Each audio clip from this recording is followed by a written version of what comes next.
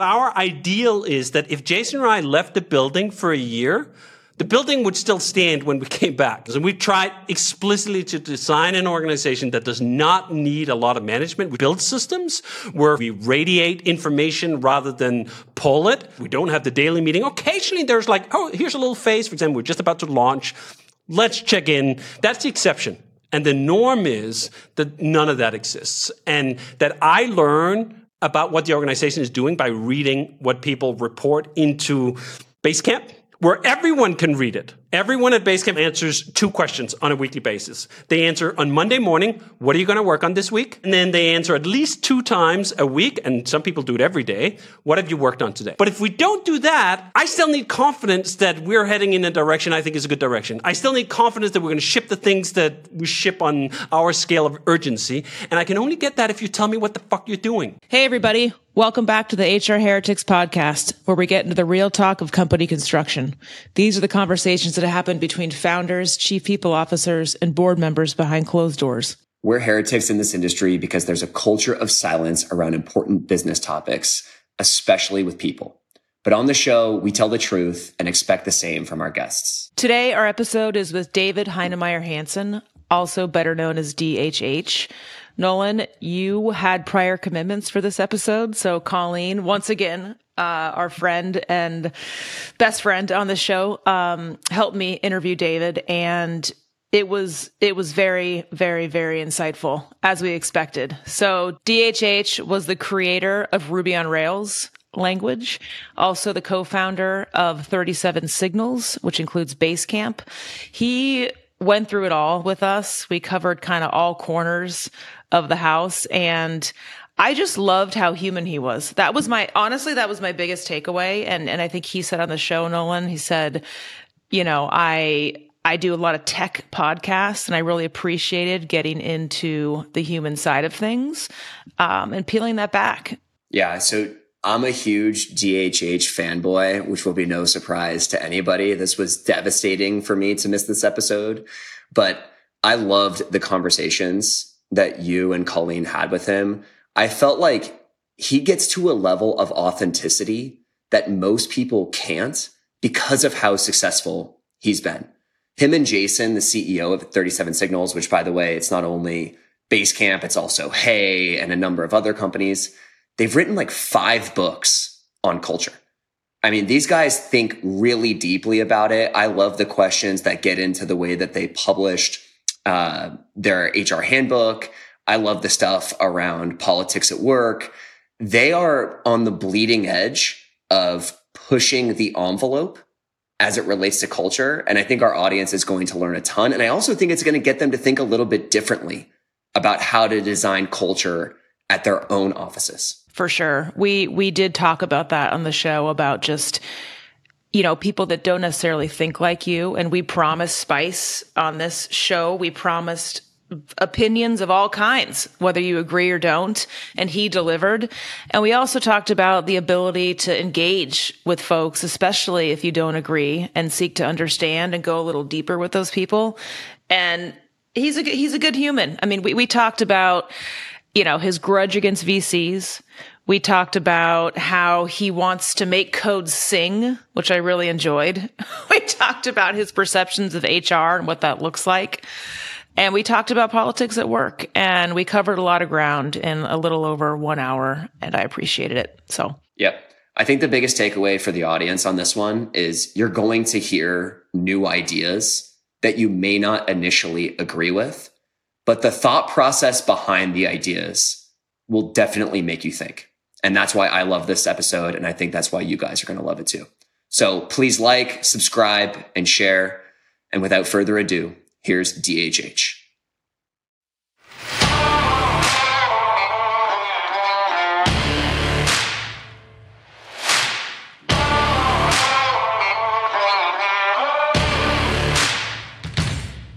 David, thank you for joining us. So great to have you on the show today. And of course, Colleen co-hosting with me today in Nolan's absence, but she's pretty much part of the team here anyway now.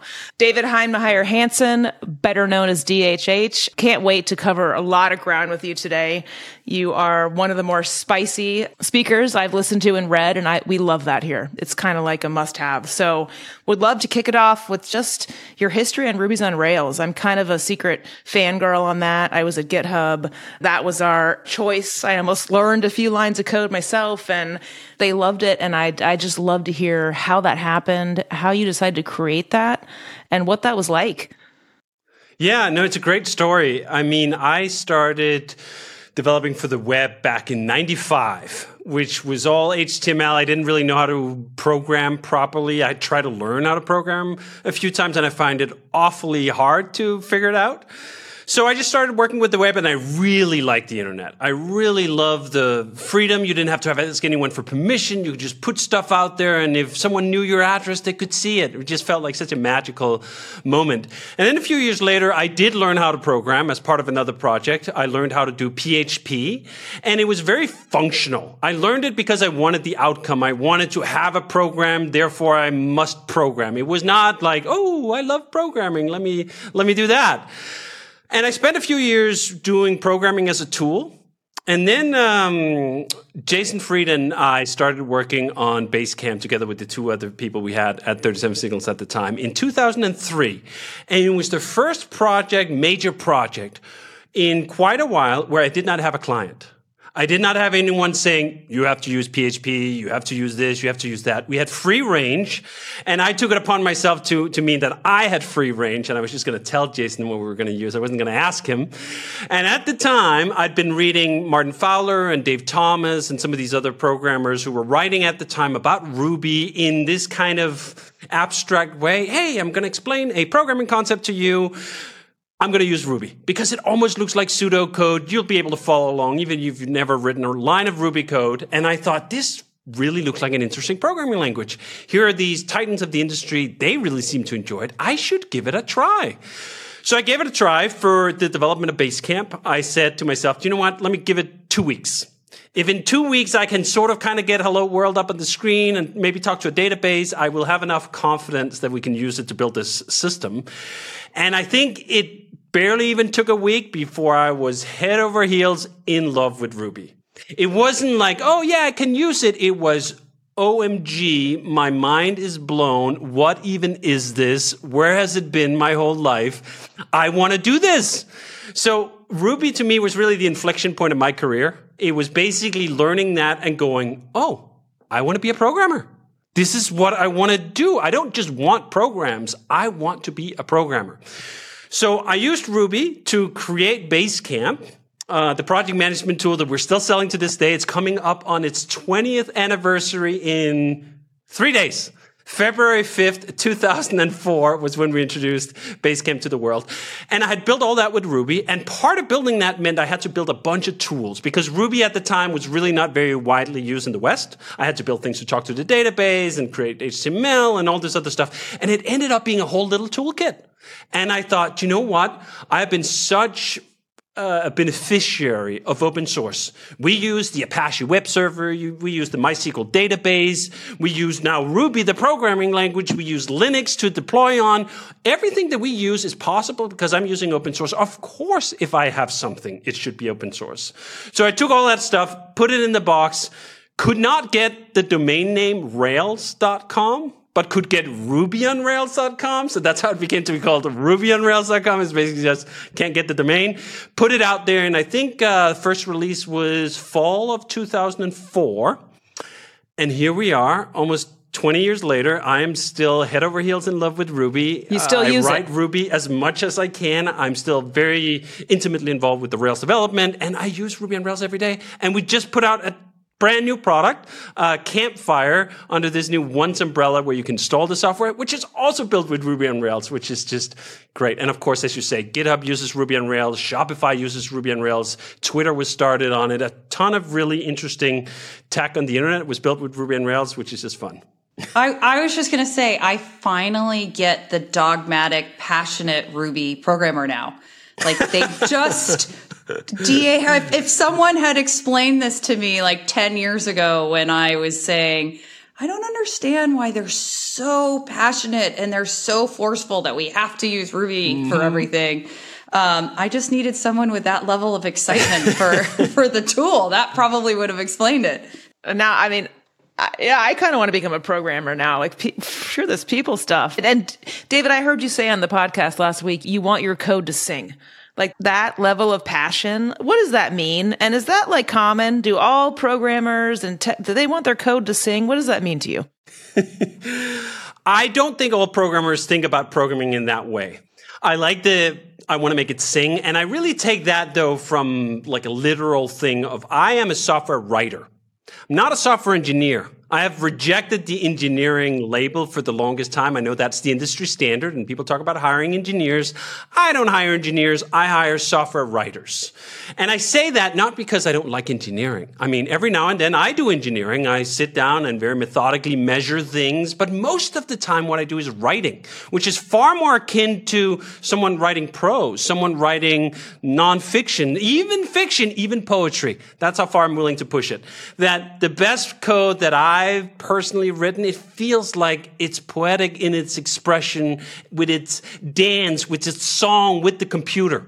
It's not just about making the computer do a thing. It's about making the computer do a thing in like a graceful way. That we're having this soft, eloquent conversation with like this little chip made of sand, and we can make it do amazing things.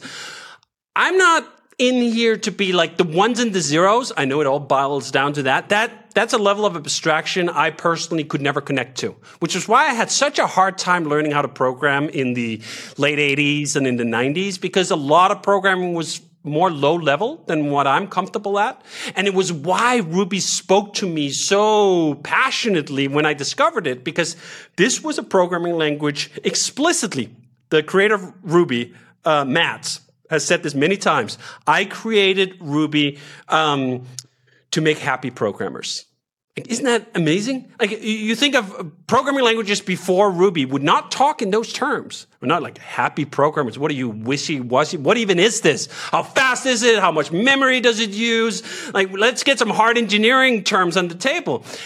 And all that stuff is fine, and we have wonderful Rubyists who are really deep into that, and I appreciate them dearly. That is not what I do. That is not what I'm good at.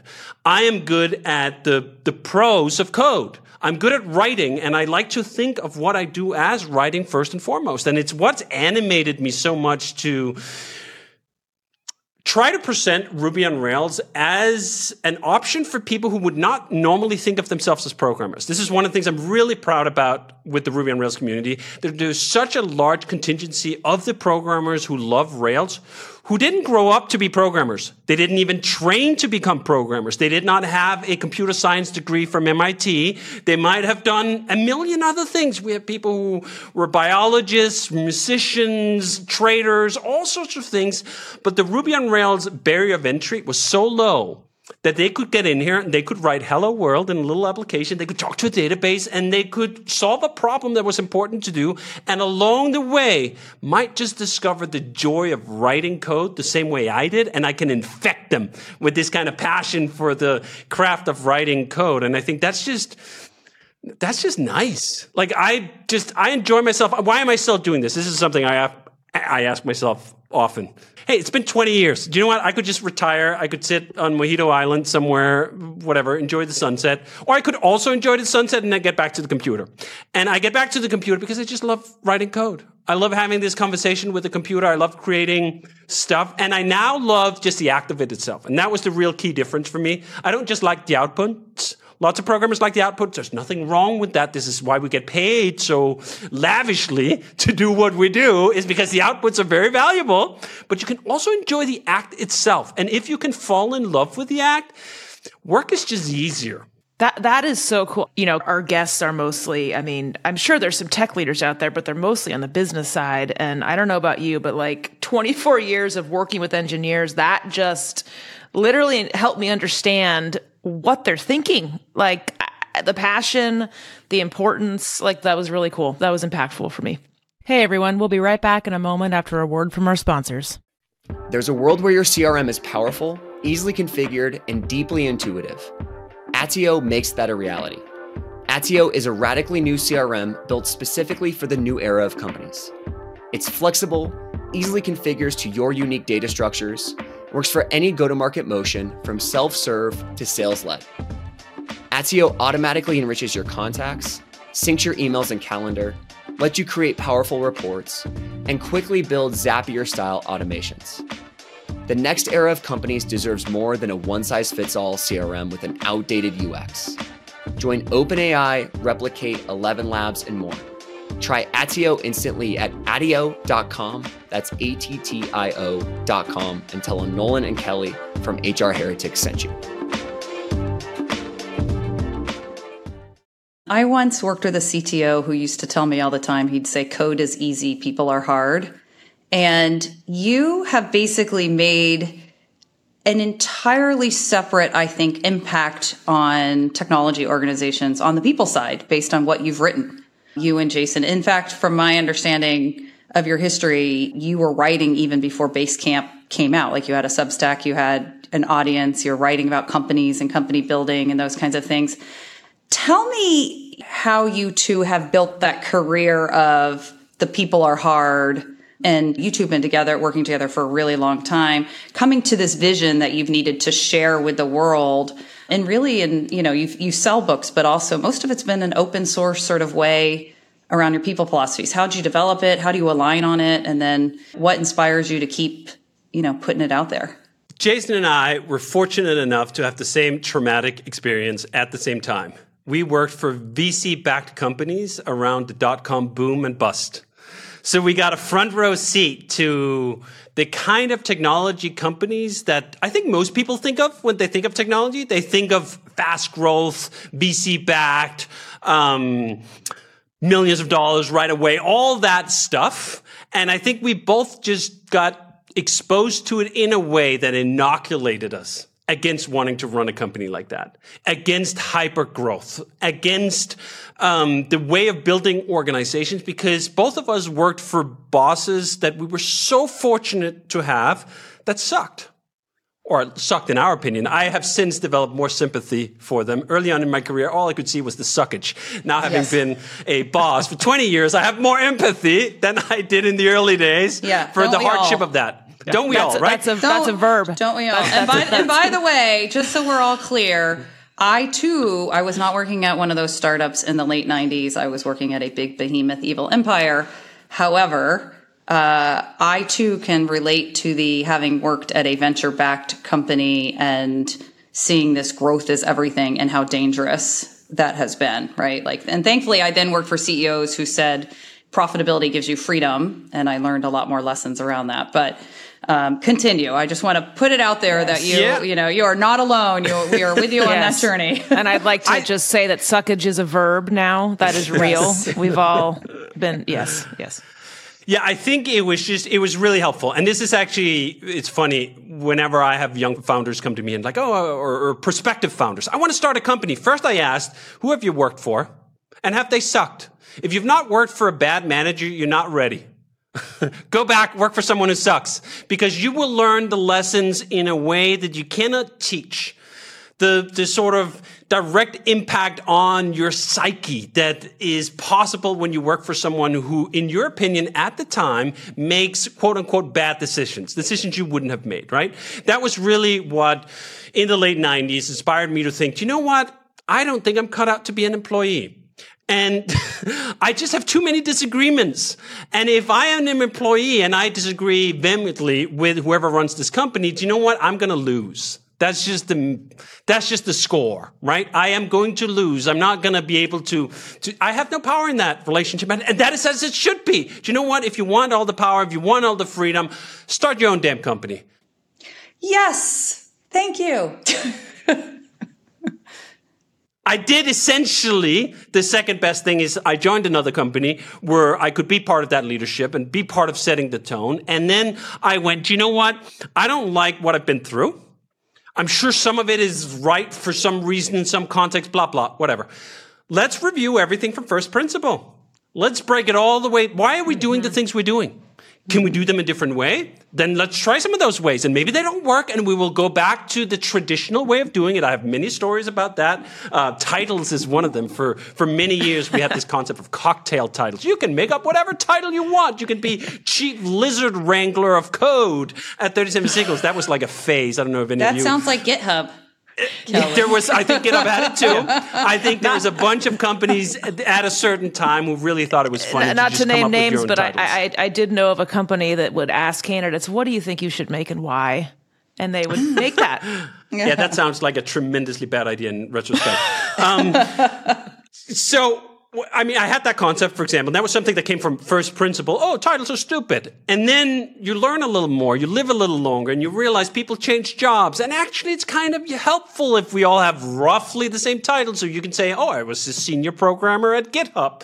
Oh, okay, I have some mental idea of where you are, and that's going to help you slot in. So we changed our minds on a bunch of things, but we also held to a bunch of other things. One of the things, for example, was this notion of management. How much management do you need in a company, for example, of our size? We're about 2 people right now, or something about that. And we tried different things, and I've come to the conclusion I don't like full-time managers when it comes to R&D. So we don't have those. Jason and I are not full-time managers. We spend a high proportion of our time in the nitty-gritty. I actually write code. He actually does design. We both do marketing. We both do writing. We both do all of these things. And it was one of those things that I think still to this day is weird.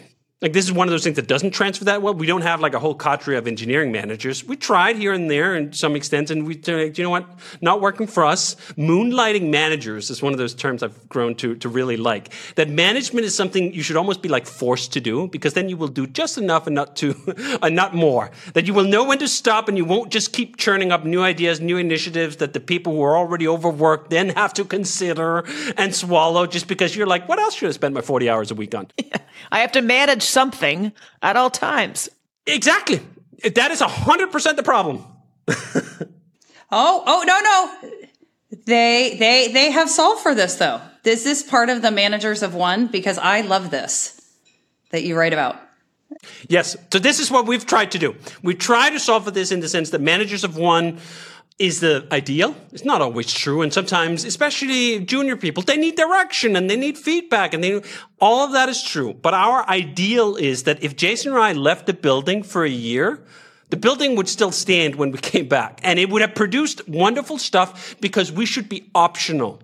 Like, when we're here, we add value, hopefully, most of the time. Sometimes I'm sure we detract value too. But on net, we hopefully add value, but it's optional. And that should be true, in my opinion, of almost anyone in any organization. When you get these cluster points or these choke points, oh, there's an engineering manager who knows everything about whatever everyone is supposed to do, and that's the sole source of information, and they kind of, maybe they end up hoarding it a little bit because like that's their little domain, and that's how you get valuable. And even if you take that out of the question, no malice here, just people trying to do a good job, I think you end up with organizations that are different than what we run at 37 Signals. And we tried explicitly to design an organization that does not need a lot of management. We try to build systems where, for example, we radiate information rather than pull it. Like, there's not a lot of stand-up meetings. In fact, there are no stand-up meetings at 37 Signals. We don't have a lot of standing meetings in general. We don't have the daily meeting. Occasionally, there's like, oh, here's a little phase. For example, we're just about to launch. Let's check in, very high bandwidth. That's the exception.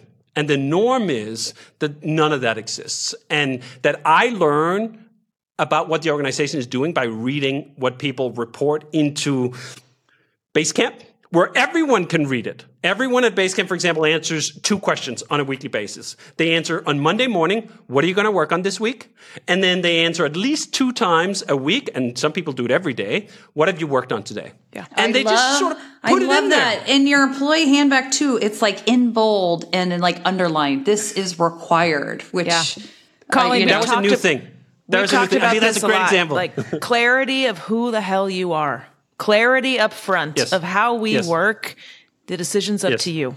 This is Kelly and I are big on these words: clarity, context, consistency. Yeah. Like, that's all you need. And what I've found is that all of those positive words are in opposition to preciousness. And this was one of the things that we actually had to beat out of our organization for a while. I think especially sort of, I don't know if I want to call it hippy-dippy, but you're going to call me hippy-dippy for a while in terms of sort of like, oh, let's all get along. Like everyone is great. Everyone's going to figure everything out. We don't need to tell anyone what to do. You could almost derive that from that spiel I just gave about management. I don't believe that at all anymore. The clarity of like, do you know what? This is a job. I treat it as a job. That job has obligations. Not all of them are going to be your favorite things to do every day, but we need to do some of them for this whole thing to work. And at our company, we've decided, do you know what? We're not going to do a ton of meetings, but if we don't do that, I still need confidence that we're heading in a direction I think is a good direction. I still need confidence that we're going to ship the things that we ship on our scale of urgency. And I can only get that if you tell me what the fuck you're doing. Sorry, totally. I don't know if it's DHH. a swear. No. We all use four-letter words here. Yeah, we're fine. We fucking swear all the time. So I love the handbook too. I loved it. I want to ask the spicy one because I noticed a couple things in there around how you work that is literally the 180 of what a lot of prior guests have said on this show, which is we want to hire people that don't care about work-life balance. We want to hire people that are workaholics and they're just killing themselves and blah, blah. And I read, we limit ourselves to a 40-hour work week. 32 hours in the summer months. Guess it depends on where you live, when that is. But tell me about that. Tell us about that. And does that work? Yeah, so this came straight out of Jason and I's personal approach to work right from the get-go. We don't have an origin story of the 100 or 120 hour slaving it in the garage somewhere to build a business, risking everything, putting it all on the credit cards, the third mortgage, like all of these myth-making tools that some entrepreneurs enjoy to employ to burnish their reputation, right? We say like, no, we didn't risk shit. Like we had a consulting business that was paying the bills and we decided to build Basecamp as like a third or fourth client. There was no financial risk and we worked normal hours doing so. And when we then went full time on the Basecamp thing, we still wanted a life. Like I really like programming. I really, truly do, as you perhaps can tell from the previous conversation. I can't program every day, 12 hours a day. I don't actually really believe that almost anyone can. I can program really intently for maybe 5 hours. If I get 6 out of the day, like that's an all-time Hall of Fame day for programming. Most of the rest of the time, do you know what happens around all the other stuff? And what I found is when I talk to most people who go like, yeah, I work 60, 70, 80 hours a week. And I go into like, yeah, okay, so what do you get done? They get a lot of the other stuff done. And we just went, what if we just didn't do those things? Like, what if we just didn't do all the meetings, for example? What if we didn't do all the powwows and the brain sessions and the whatever it is that people do? What if we didn't send all the emails? What if we didn't? That was the basic thing. What if we just took those 40 hours and we really made them count because they were limited? And I think this is one of the things I've come to appreciate so much. Embracing constraints, going like, do you know what? I have a fixed amount of time. It's even more true now. I have 3 kids. Do you know what? When it's dinner time, it's dinner time. Like, I don't, what? Like, I'm going to come in 2 hours? How's that going to work? The food is going to be cold and the kids are going to be pissed. So I need to stop at like, whatever, 5 o'clock because that's when it's over. And from the beginning, we had that was a good thing. Constraints are actually blessings. Constraints in terms of time you allocate to the business, in terms of resources, money you have available, in terms of headcount you have available. The less you have, the more you have to make do. And to me, I find that to be the most intensely creative space is when I don't just have all the time, all the money, all the people I could wish for. When I have not enough time, not enough people, not enough money, right? That's when the creative solutions come out. And that's where the really interesting trade-offs come out. So we had that instinct from the get-go and we stuck with it.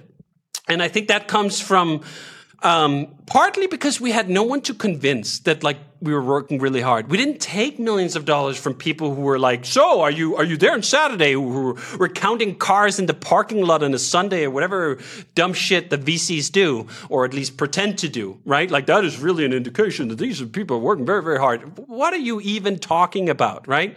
This is one of the reasons I love that Twitter account. I think it's called VC Brags.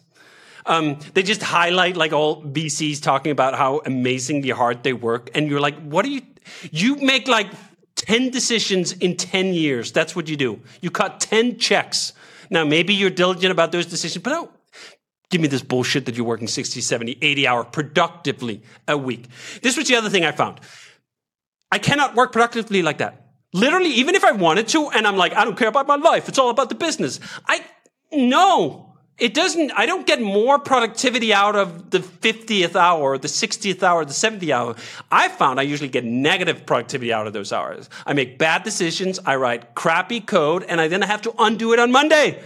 So I don't want to do that. Can I just 40 hours is plenty? And I think the proof is in the pudding. We've been doing this for freaking 40 years. If you look at our history of contributions from open source to writing to business to applications to revenue to all of the metrics you can measure someone on, I'm very confident we hold up pretty well. And that we hold up far better than people who proclaim to work twice as hard as we do.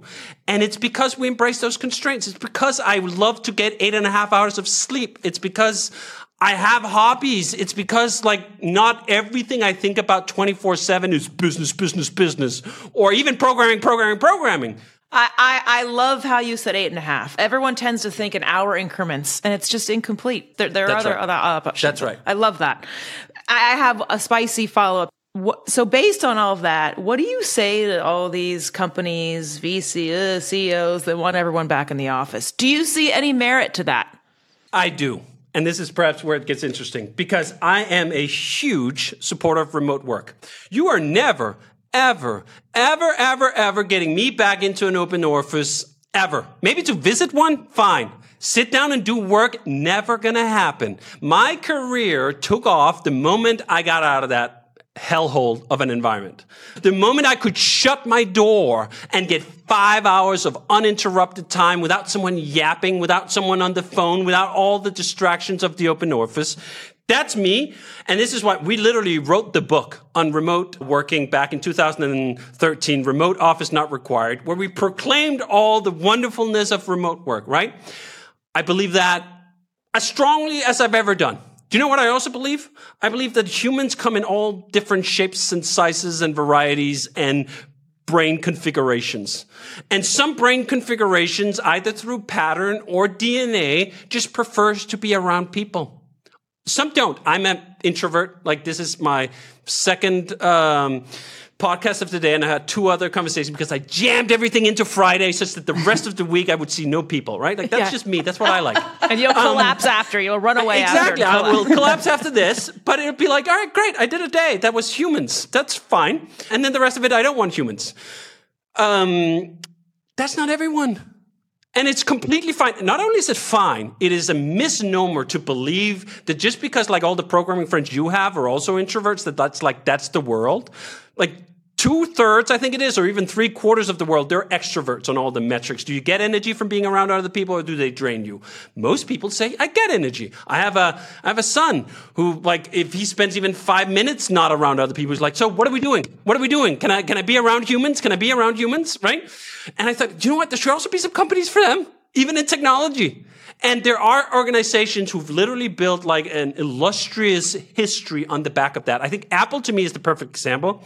I have all sorts of bones to pick with Apple. I would not want to work at Apple. You could not convince me for any amount of money in the world. If Tim Cook came tomorrow and said, here's $100 billion, I would say, keep it in the bank, Tim. So I'm not doing that, right? But can Tim and the rest of the people over there build a spaceship and plant it somewhere in Silicon Valley and get people to come there without that being a crime against humanity? Without being that cruel and unusual torture to ask someone to come to a freaking office for 8 hour days? This is the kind of precious bullshit that gives actually remote office advocates a bad rep. When they think everything has to be open source, or everyone has to be remote, everything has to be remote, every single company has to be remote. Shut up! Yes. Jesus. Let them have their damn office. I deleted all those people on LinkedIn. I got so tired. And now, granted, I was working at a company where we had always told people you have to come back into the office. So right. I was, in the crosshairs of a lot of friction. Yes. Not that we never told them otherwise. Which was my thing. That's the main problem. People should be clear. I think it's shitty when the companies that said, sure, you can be remote, we're going to go remote, and then they changed the deal on their employees. Yes. And I think that is exceptionally shitty. But I do think, I agree with you that I think that there should be choices and people should make those. And I'm going to tie this into another spicy topic. I got a lot of shit a few weeks ago because I said companies should be able to decide whether or not they want to focus on diversity, and that's their choice. And that you don't, and if you do, you should do it the right way with all the right things. And if you don't, then just tell people and let it go. You and Basecamp and 37 Signals, famously a few years ago said no politics in the office. And, I think it sounded like you got a bunch of heat back then at the time. I'd love your What do you thought. mean heat? I think that's not the right term for the hell of 2 weeks we went through on Twitter and elsewhere. Depends on who you are. Well, thank God news cycles are short these days. I would love to hear what you have to say. I mean, Kelly and I are probably still licking some wounds from my very clear, if you don't want to do it, don't do it. But that's my company, so that's a choice. And I will tie that into something I heard you say, which I thought was very interesting. And I'd love you to talk about maybe this layered on to Colleen's question is people are afraid to say what they think. Why? What is, I'm sure you don't need more prompting, but maybe those two things together. He seems to have embraced his inner confidence here. I love it.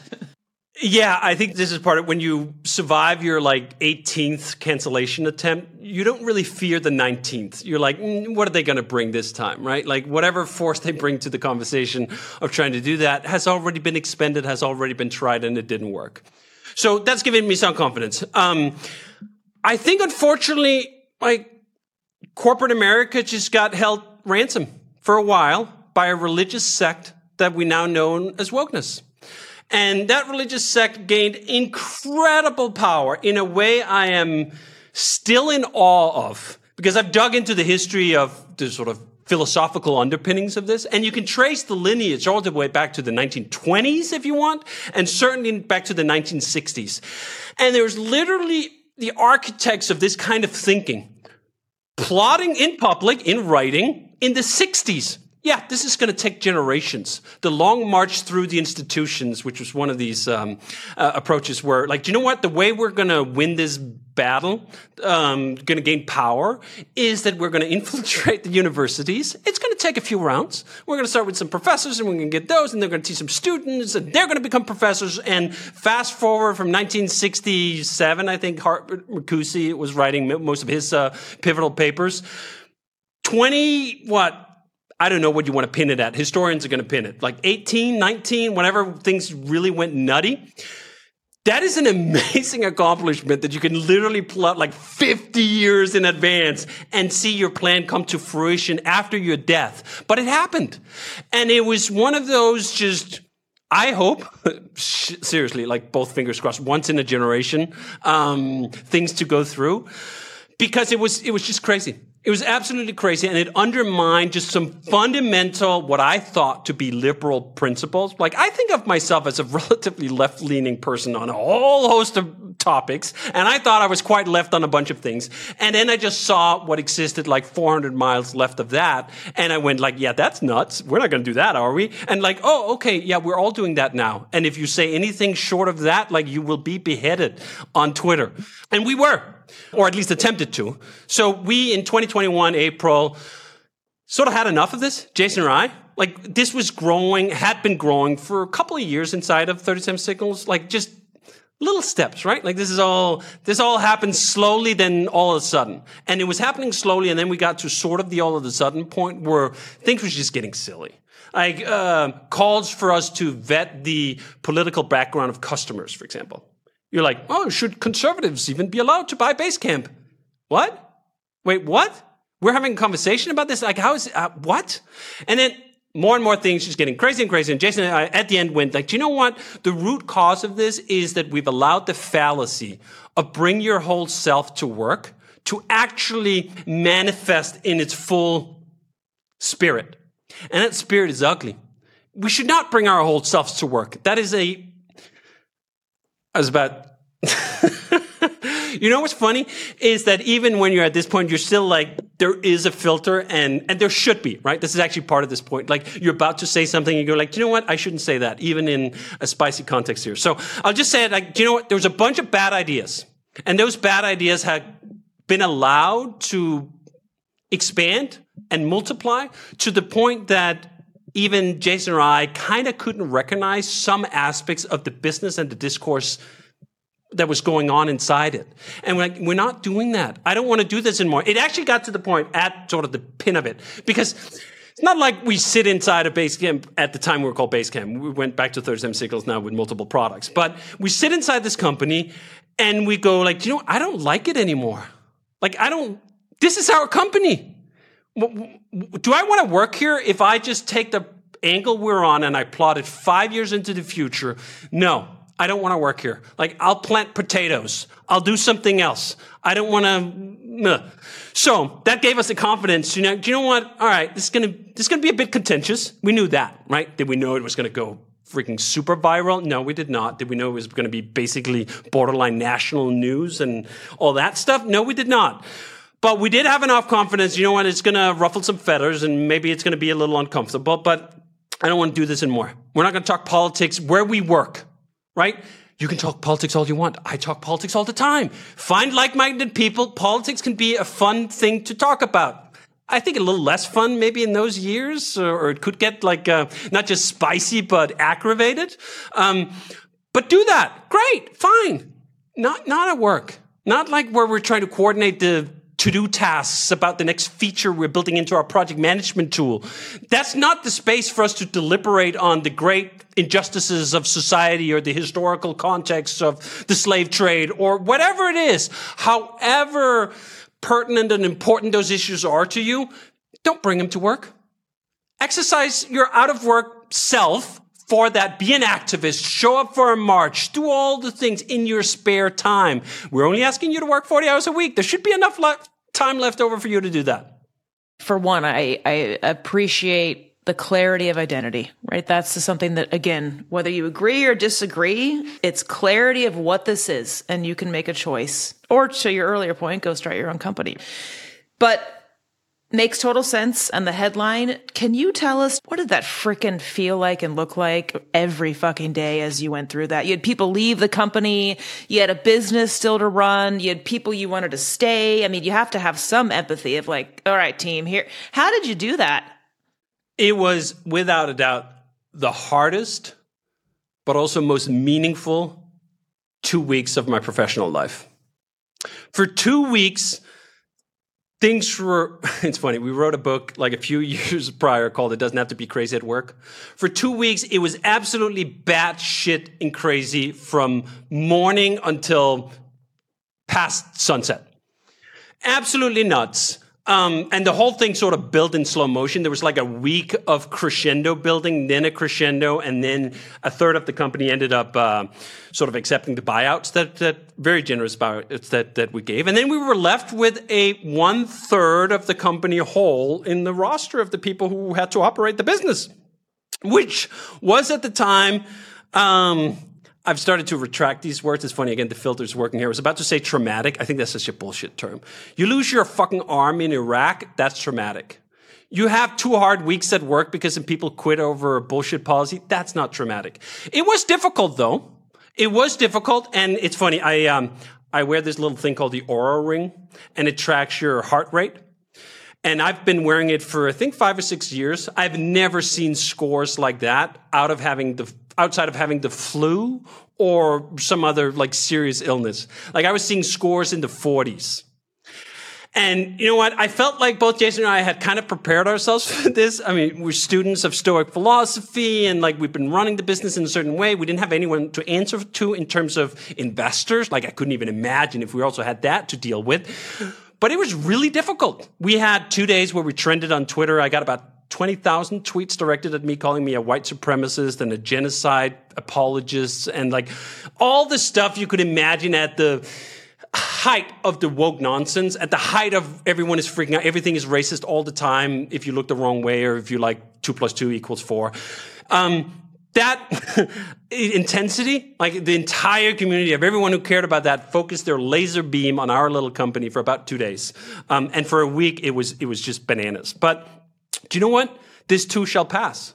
And not only did it pass, it didn't even take that long to pass in this sort of grand scheme. It was 2 very hard weeks. And then the 2 weeks after that were already like orders of magnitude easier, still like kind of difficult. And then we spent a couple of months rebuilding, if you will. We rehired. And then we thought, to your point, know who you are. And we had actually made the mistake of not being clear about who we were, not being clear about where the guidelines were and what we would tolerate. And we had tolerated way too much bullshit for way too long that in some way I can't even like feel that bad for myself because like we brought it on ourselves. We should have nipped this in the butt really early. Now, most companies also didn't nip it in the butt and they suffered with this for years after we did it. But after that, it was crystal clear. We now put in our job openings, there's a paragraph that essentially says, 37 Signals does not take a position on societal political topics. We do not discuss these things during work hours. You're free to have your own political opinions. That's just what it is, right? That was kind of like an antidote for all of this nonsense. We've not had a single employee since even contemplate engaging into any of this. Yeah, well, because it was clear. And I say this a lot for companies when they're going through a layoff or going through a tough time, or like one of the companies I was at, our revenue had dropped 70%. It was crazy. We didn't lay people off. We did pay cuts, but I just said like, hey, I will pay you to leave today. Like it is going to suck for I don't know how many months. And we are going to have to do all of these things. And I'm going to take away all these benefits and perks so we can survive as a company and save all these jobs. And I literally was just like, if you want to get off my bus today, get off the bus. Like I will pay you to leave right now. And it was so much healthier after that. The people who this wasn't for them, they got off the bus and then the bus could move forward. And people also remembered that, like we really took care of people at a time that it was really, really hard. And we eventually brought pay back and things got better and turned around. But I mean, it's amazing to me how many founders and CEOs are afraid to just be honest and talk about the hard shit and say like, even this is like the remote to work, return to office or remote work thing. Like just be honest and like call it out. And I'm like, you're grown adults. You don't have to work here. Get off the bus. Go work somewhere else. It's okay. There's 2 sayings I come back to over and over again. One is hard choices, easy life. Easy choices, hard life. That's sort of just I always think about that. It was like, this is kind of uncomfortable. Yeah, but we could make the hard choice now and then we can live easy, or we can make the easy choice now and push it off, postpone it, not really say what we think. And then we're just going to have a hard life going on. And then the second one is the book Radical Candor. Mm-hmm. We're big Kim Scott fans here. Yes. I will admit, I wasn't a huge fan of the full book itself. I thought it was full of a lot of anecdotes I couldn't connect to. The first round capital 20-minute video. It's great. That's all you need. It doesn't even matter because just the dichotomy of radical candor versus ruinous empathy was to me worth 10 book prizes. This is one of the things I could just have read the title, and if I truly internalized what it meant, I would have been like, I will pay you $10,000 for this lesson. It is incredible.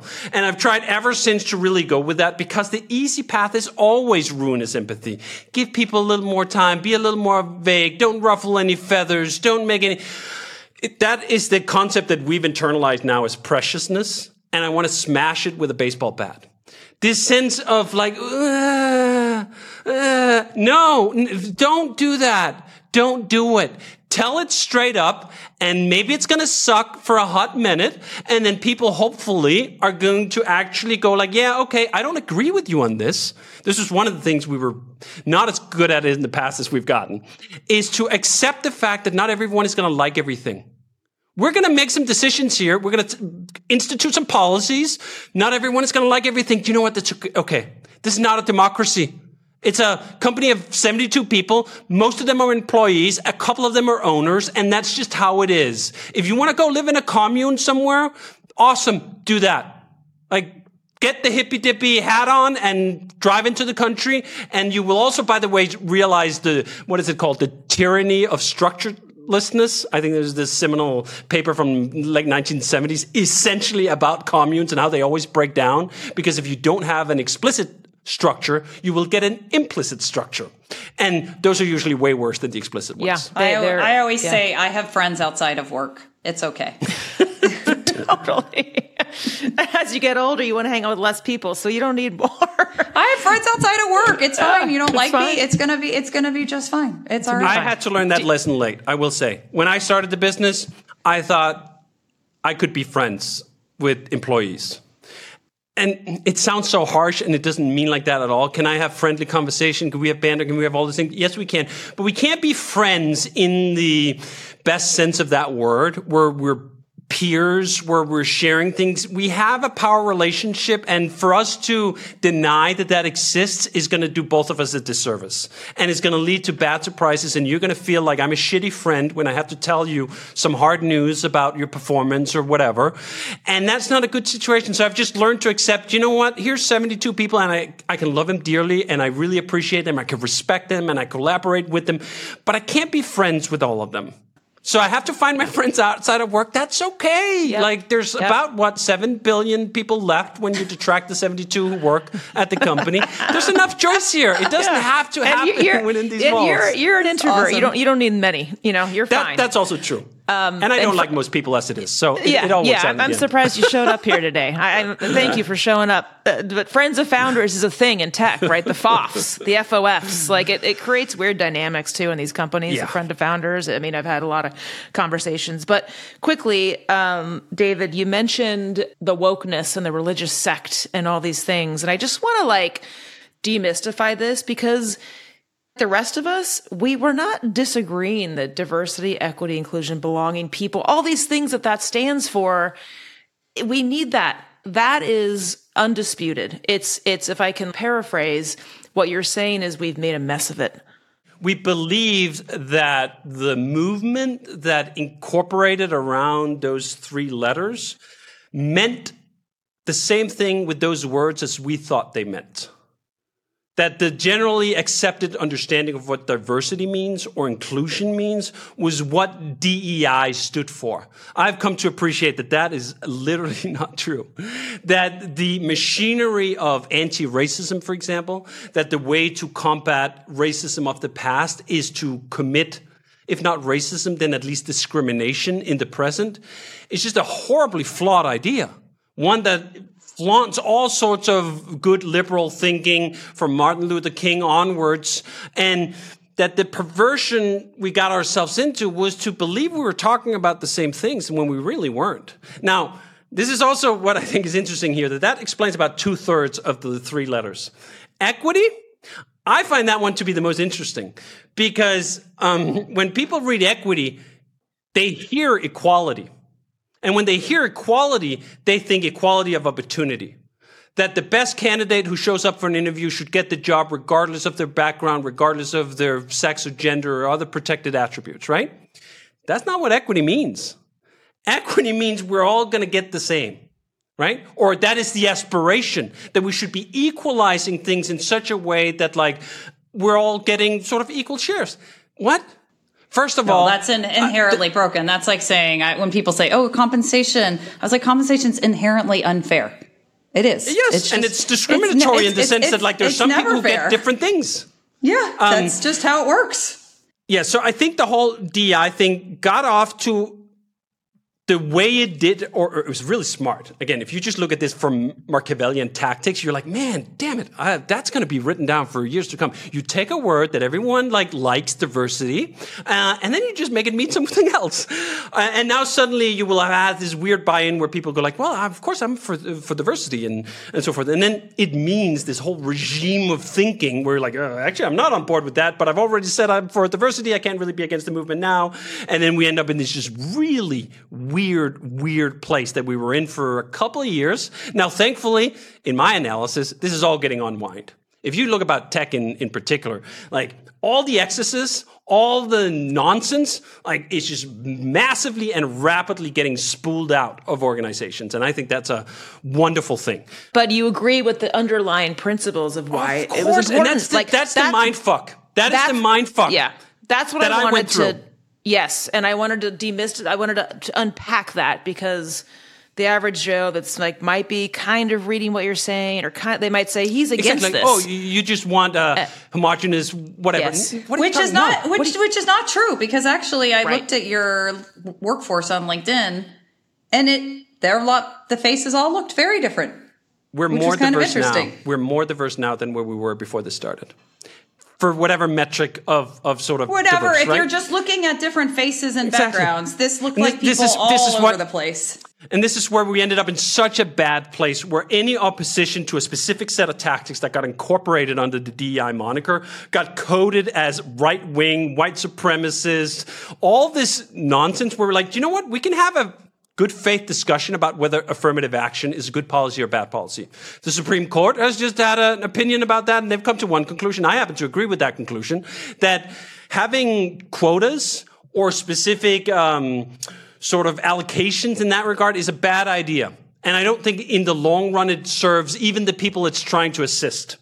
And I think we're far better off if we pursue the beautiful vision of content of your character, the colorless thing. Again, that does not mean you're not aware of historic equities or all this stuff. But when you sit down with two candidates, candidate A and candidate B, you must hire the better candidate. The road to hell is paved with all the good intentions that go into letting the worst candidate, if you can so quantify it, get the job because of these other considerations. This is the whole dark end and blind alley of intersectionality, and people can dig into the whole history of that. But it can be boiled down to, do you know what? Should the best person get the job? Yes. The best person for your company. For sure. For the role. Yes. Yeah, I talked about this the other day on, we had a diversity person on with Nolan, the other podcast. And I said, look, I'm not everybody's cookie.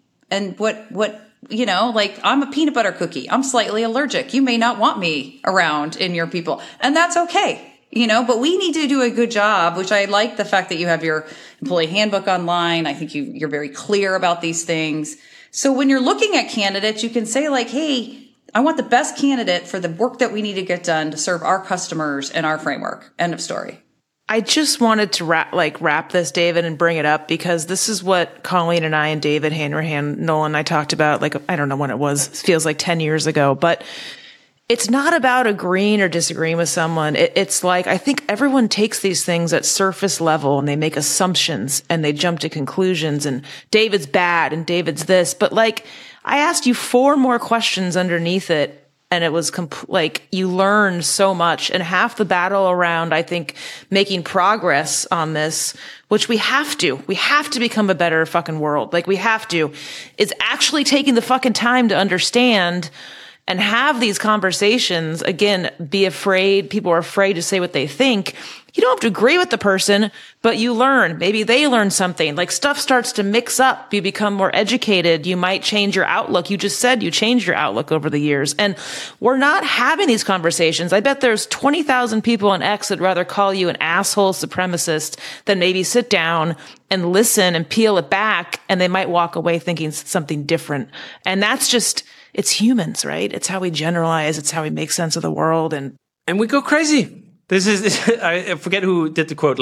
I think it was Nietzsche. Something like, insanity is quite rare in the individual, but it is the common form in mobs or in classes of people, in groups of people. And I think we just went insane for a hot minute. And what's actually interesting about that insanity is that you look back through history, humans go insane all the time as groups. They go just nuts. And we look back on that and we go that was nuts. I guarantee you we will look back on the era, especially 2020 to 2022 in 5 minutes from now and go, that was nuts. In the same way that people can look back at other periods of time where you go how could people even think like that? Yeah, do you know what? This is what we're liable to do. We're liable to get into this mob behavior. Social media has turbocharged it in all sorts of really ugly ways. I think particular strains of social media can do worse than others. I think the past regime that ran Twitter did the absolute worst job ever.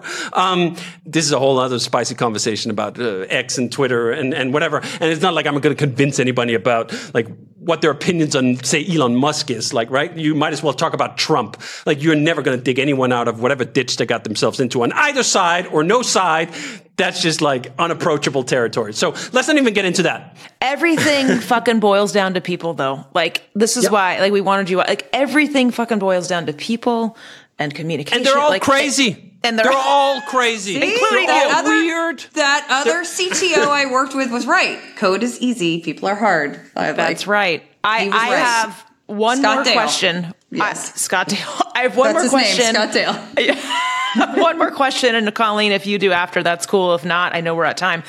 I would just love, David, your hot take, because I know you're going to give it straight, on HR people. Like, do you like them? Do you hate them? Does it depend? What do you think? What should we be doing? Like, I'd love to hear your take on the HR profession and those that you've worked with and just all of it. One of my favorite people of all time at 37 Signals is Andrea, who's our head of people, who's our chief HR person, who I have the most tremendous respect for, and it's only growing over the years. I started out in a very prototypical young 20s buck programmer who'd worked at some companies and thought all HR policies were stupid, right? So that's the offset. I think that's almost like the default. If you're a programmer, you're like, oh, this is stupid. And then you go through a few things and you learn a few things and you realize, you know what? Oh, there's some reasons for some of these mechanisms. Again, does that excuse everything? No, it does not. The key thing I remember seeing, whenever there's layoffs usually, they go like, HR is not your friend. They're there to protect the company. Yeah, duh! What do you think? Of course they are! What do you think, that the company would just hire a whole cadre of people to like be adversaries to them? Like, if you, again, the clarity, right? HR is there to protect the company. That's a good thing. The company's worth protecting. If the company freaking falls apart, there will be no paycheck for anyone. So there should be people who protect the company, who protect them against lawsuits, who protect them against whatever, all this hardship that can come in when people are being weirdos like they usually are, right? Now, again, can that get into stereotypical weird stuff? Yes, it can, but that stereotypical weird stuff is usually a consequence of just bureaucracies. Companies get large enough, they have to have policies for everything. You can't just do the reasonable thing. That's just how these things work. That's the only way to scale them. We don't have that, right? Like, we're small companies, so we can do small company things. I think where people get a bad impression of HR is when they have a small company run with HR people who think they're running a big company. That's when things really go sour, right? You're like, oh, here's 400 forms to fill out something for expense report. Now, obviously, oftentimes HR is just a henchman for whatever executives want, right? They're like, we're just here to execute the decree from above. You may hate us all you want. And in fact, in part, that's the function. The function is for HR to be a sponge, a filter, a shock absorber. Because you know what? Most founders are terminally unsuited to deal with the weirdness of people. And if they do not have an HR department, fireworks are going to set off every 5 minutes, and you can't run a company like that. It's just going to explode. And this is why I appreciate Andrea at our company so much, because I know what my gut reaction is in a lot of situations. It's not helpful. I'm not helpful. Like, I need like a more helpful human to filter things so I can say stupid shit in private, and then that person can sit and nod and say, I see why you think that. Let's put it a little more delicately. We're not going to say that Let's today. Put it a little nice. Yeah. Exactly. You know what? You're just not going to say that today. Yeah. Awareness is the first step. Awareness is the first step. I mean, I always say my HR philosophy is we say yes unless it's illegal or stupid. And stupid has a very long runway, is what I generally say. So, yeah. DHH, you strike me as people for yourself.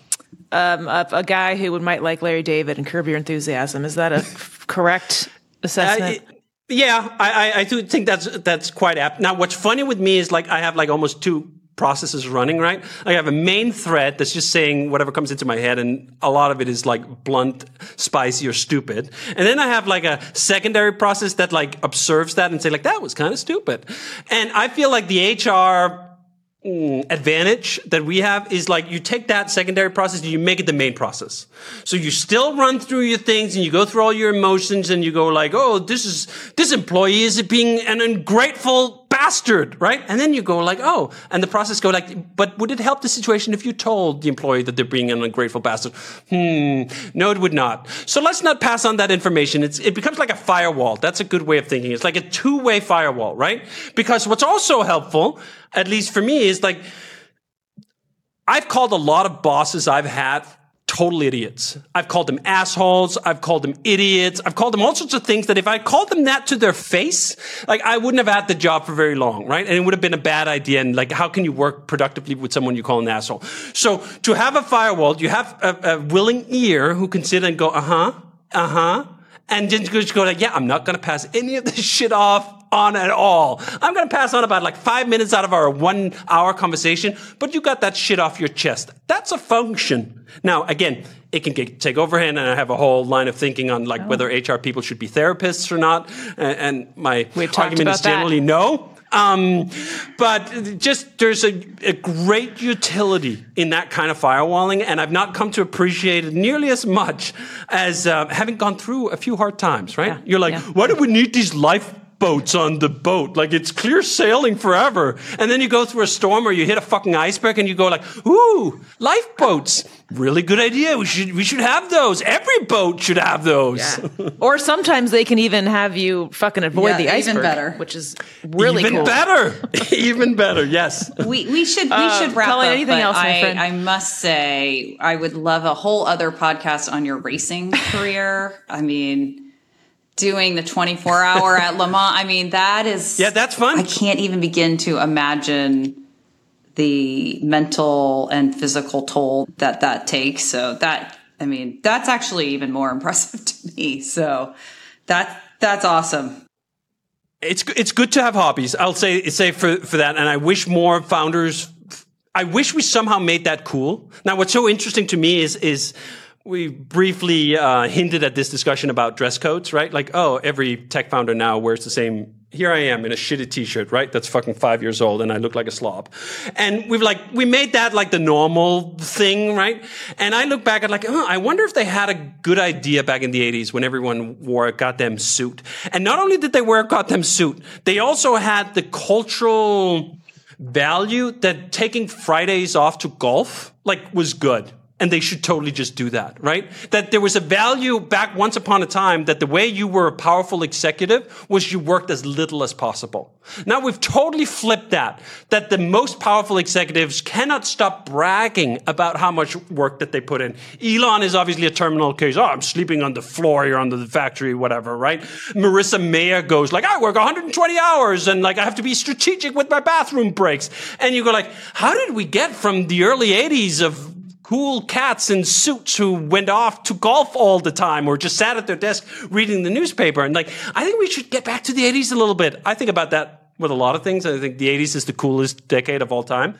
Well, Colleen Zabal are going to Vegas right now, so she's kind of playing she's in. We should have some of that because it's a good outlet. I think it's interesting. People go crazy. If all they think about all the time is work, they become bad at work. That's what I think. I love that. And by the way, we're going to use this. That was incredible. You both, I very much appreciate it. Thank you, thank you, thank you. It was really fun. HR Heretics is a podcast from Turpentine, the network behind Econ 102, Moment of Zen, and Turpentine VC.